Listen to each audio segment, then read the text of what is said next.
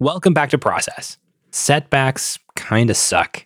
If you've ever had a goal or a project that you were really excited about, you really invested yourself into it, but you had something happen that maybe caused that project to stop.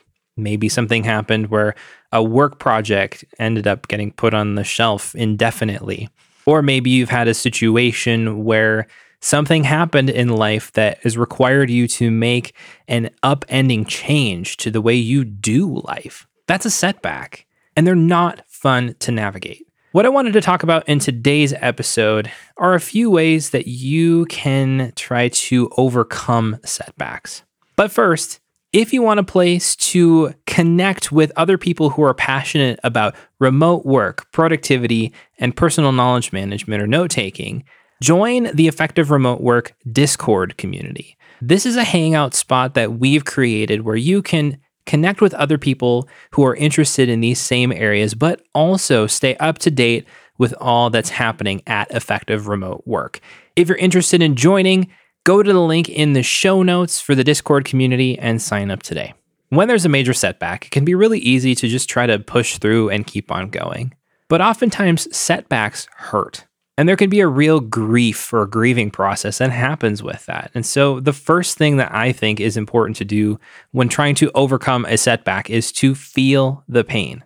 When I've experienced setbacks in my life, there have been times where I have been angry, upset, I've been sad, even depressed sometimes because of that setback. When you have a situation where you feel like somebody kind of stomps on your dreams or puts a hamper on something that you feel is very important to you, that can really hurt. And so it's important to feel that, to grieve that. It's important to give yourself space to process that pain, those emotions, because we are holistic people.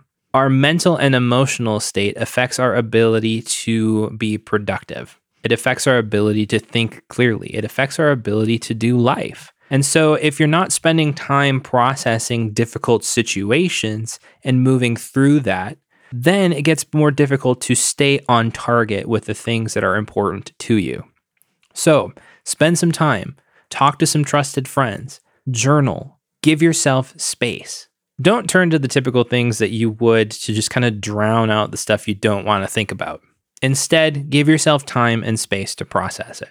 Once you've gotten to that point, I feel like another important thing to do is to get above the situation. I've often talked about getting above things in the context of getting out of the day-to-day things that you can get caught up in. So for productivity purposes, that would be something like getting out of the to-do list and trying to think creatively. But in this case, it's more getting out of the emotions and getting out of the logistics of the setback and trying to see it from a top-down angle so that you can see the implications of that setback.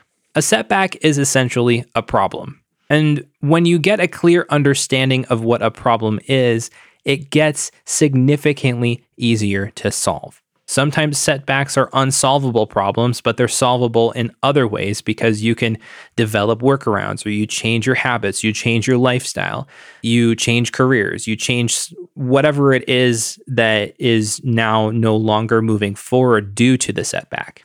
But the important thing is you can't make those changes until you understand what the problem is and the implications that it has for you.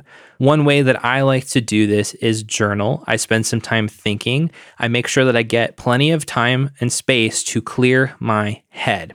This is especially where the habit of doing things like a mind sweep is really helpful, because if you just get out all of the thoughts and feelings and ideas that you're having in regards to the setback that's in front of you, plus all the other implications of things that are going on in your life at that time, it's a lot easier to process through it and get a big picture perspective. Now, once you get clarity, the next important thing to do is to weigh your options. There are always options and choices that you can make to deal with a setback. For example, if a project at your work gets shut down and you're unable to continue working on it, even though it was something that you invested a lot of time into and you feel was really important to the overall company, One thing you can do is to find another project that you find is important, or put your work into something else that is important at work. Instead of getting stuck on what isn't happening anymore, once you get clarity on it, you can evaluate the options on how to proceed forward. Another thing you could do in that situation is maybe that job isn't for you anymore, or maybe that is an indicator that something is happening in your job and maybe you need to make some changes. There are many different options that you can take. It just really depends on the situation that you're in. But if you don't first get clarity, it's very difficult to see the options. Next, I find it important myself to have some kind of a plan. This doesn't have to be the 5-year plan of I'm going to do this, and this is where I'm going to be, and this is where I'm going to work. No, this is not the kind of plan that we're talking about here. This is the next action plan. This is the I'm choosing this option that is available to me due to this setback. And my next action is to take this one step. When you're working through a setback or when you're working through a difficult situation, it's important to be able to take little steps as you go. Sometimes you don't have the full picture, even though you try to get the best amount of clarity that you can. And as a result, you don't necessarily know what steps you need to take for the long term.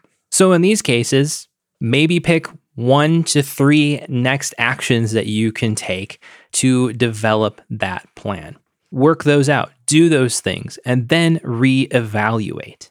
Figure out what needs to happen next after that.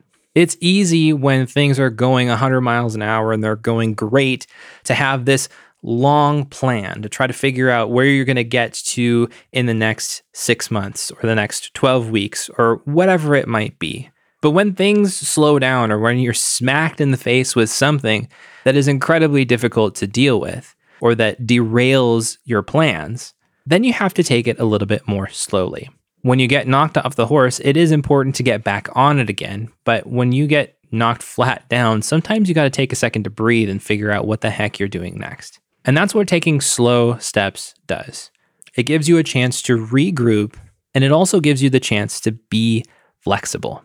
Flexibility is probably one of the most important skills to learn when you're dealing with setbacks. Sometimes setbacks come in multiples. So you have one setback and that gets you thrown off, and you have another one and it gets you thrown off even more, and then you maybe have another one and it throws you off even more. In a situation like that, if you're not flexible and if you're not able to take small steps going forward from there, it can be really difficult to recover. One of the ways that I see being flexible as valuable when dealing with overcoming setbacks is the ability to adjust your plans, adjust your decision making. Many of us who are into productivity, we like to have things laid out. We like to know where we're going next. We like to know what we're focusing on, but especially when you're dealing with setbacks, being able to lay those plans aside, be present where you are now, and make decisions from where you are now instead of where you want to go, I think is a much more effective approach. In closing, setbacks kind of suck. But if you're able to take a step back, give yourself the space to feel the pain of that setback, to get clarity and get above it, to weigh the options that are on your plate, to spend some time to make a next action plan of how you're going to deal with it and what the next things you're going to do are, and then ultimately be flexible while you're walking that out. Setbacks get a little bit easier to deal with. You don't necessarily get to fix a setback all the time. Sometimes you do, but having a plan and a framework that you can use to navigate them does definitely help. I know this has helped me navigate some setbacks in my life recently, and I hope it helps you as well. That's all for this episode. If you're interested in keeping up with what's going on at Effective Remote Work, be sure to join our Discord community. Again, the link is in the show notes. My name is Justin with Effective Remote Work. Thanks for listening to Process, and I will talk to you in the next episode.